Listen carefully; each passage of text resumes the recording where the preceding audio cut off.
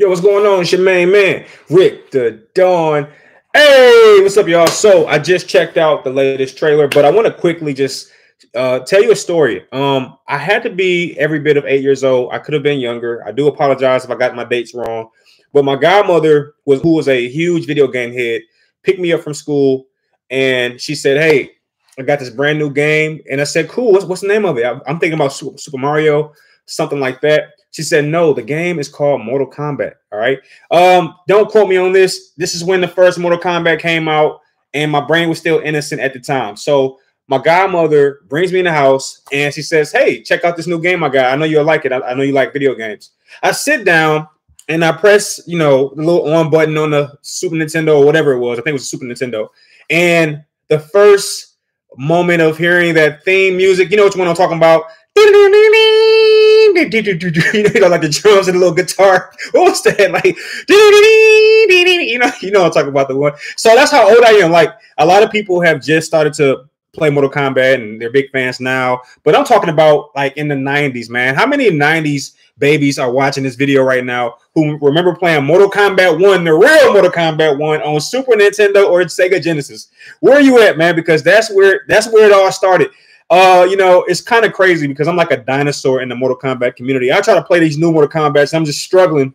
I just play against the computer because I can't keep up with all these combos.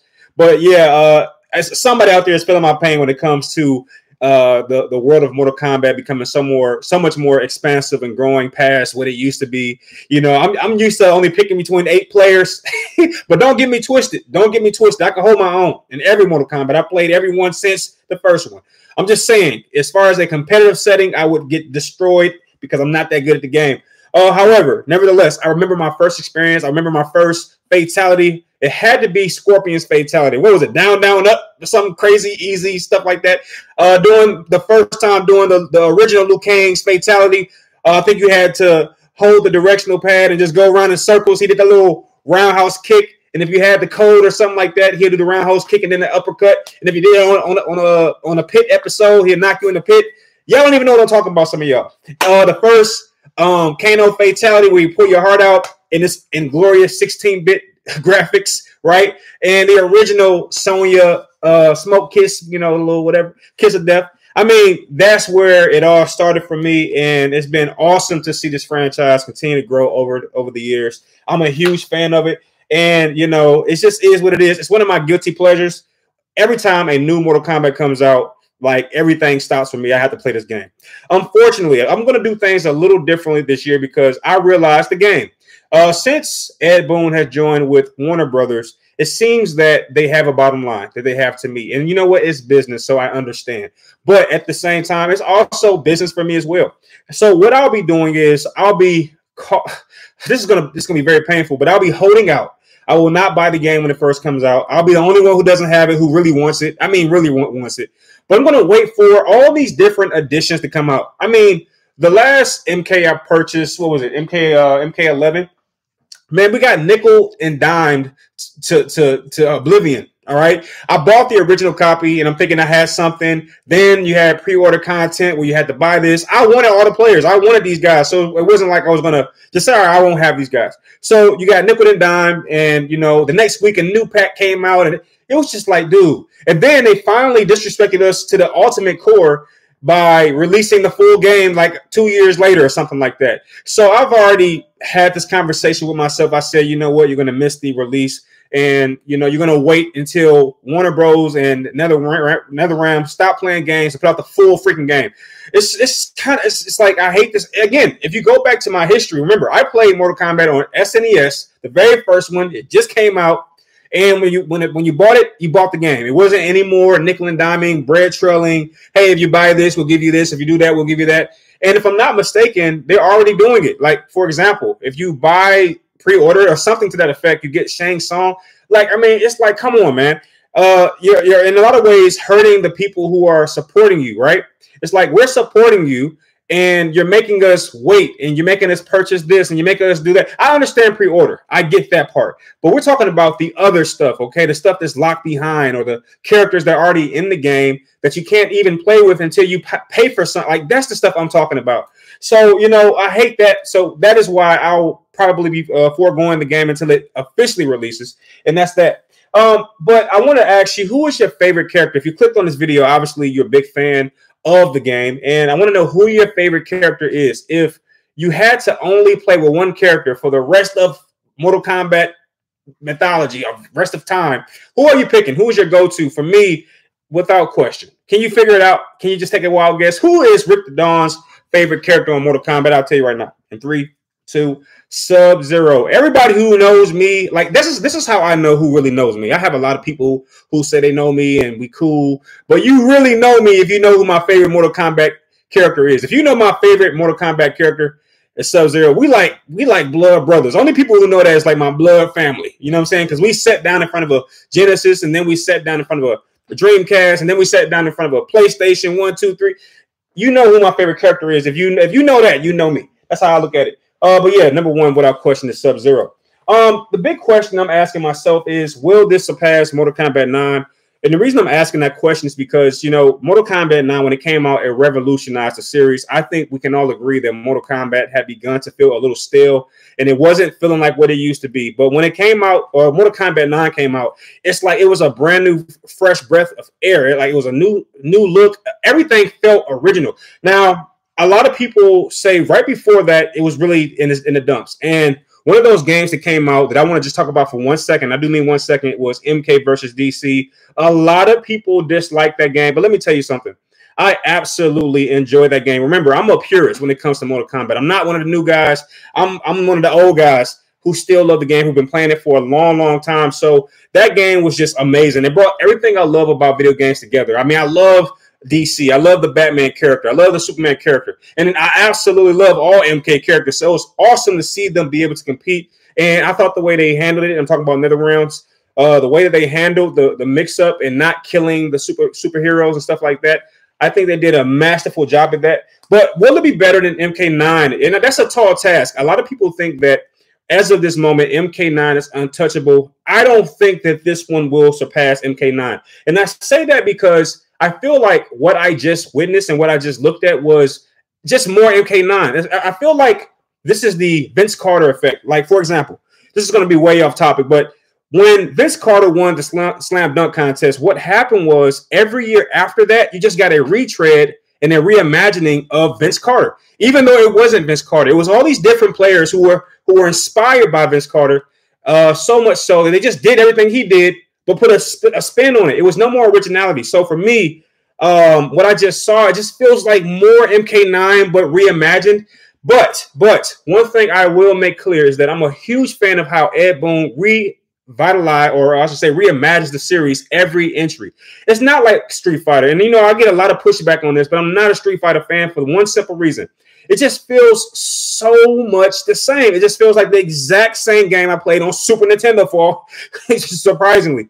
I know that's not true. I know there's been a lot of additions, but it just feels the same for me. All right. So, you know, I don't think it will surpass MK9, but I still think it will be a great entry in the series. Now, looking at the trailer, we saw a lot of great people. We saw Raiden. We saw Kung Lao. We saw Stryker, Sonya Blade, the original Sonya Blade, Kano, Scorpion. I'm not a big fan of the new Sub-Zero look. I didn't like it. You know, he has this little hair drop over his face. I'm like, that looks too much like Scorpion. Now, it feels like they took a Scorpion and Sub-Zero and just palette swapped them in terms of color.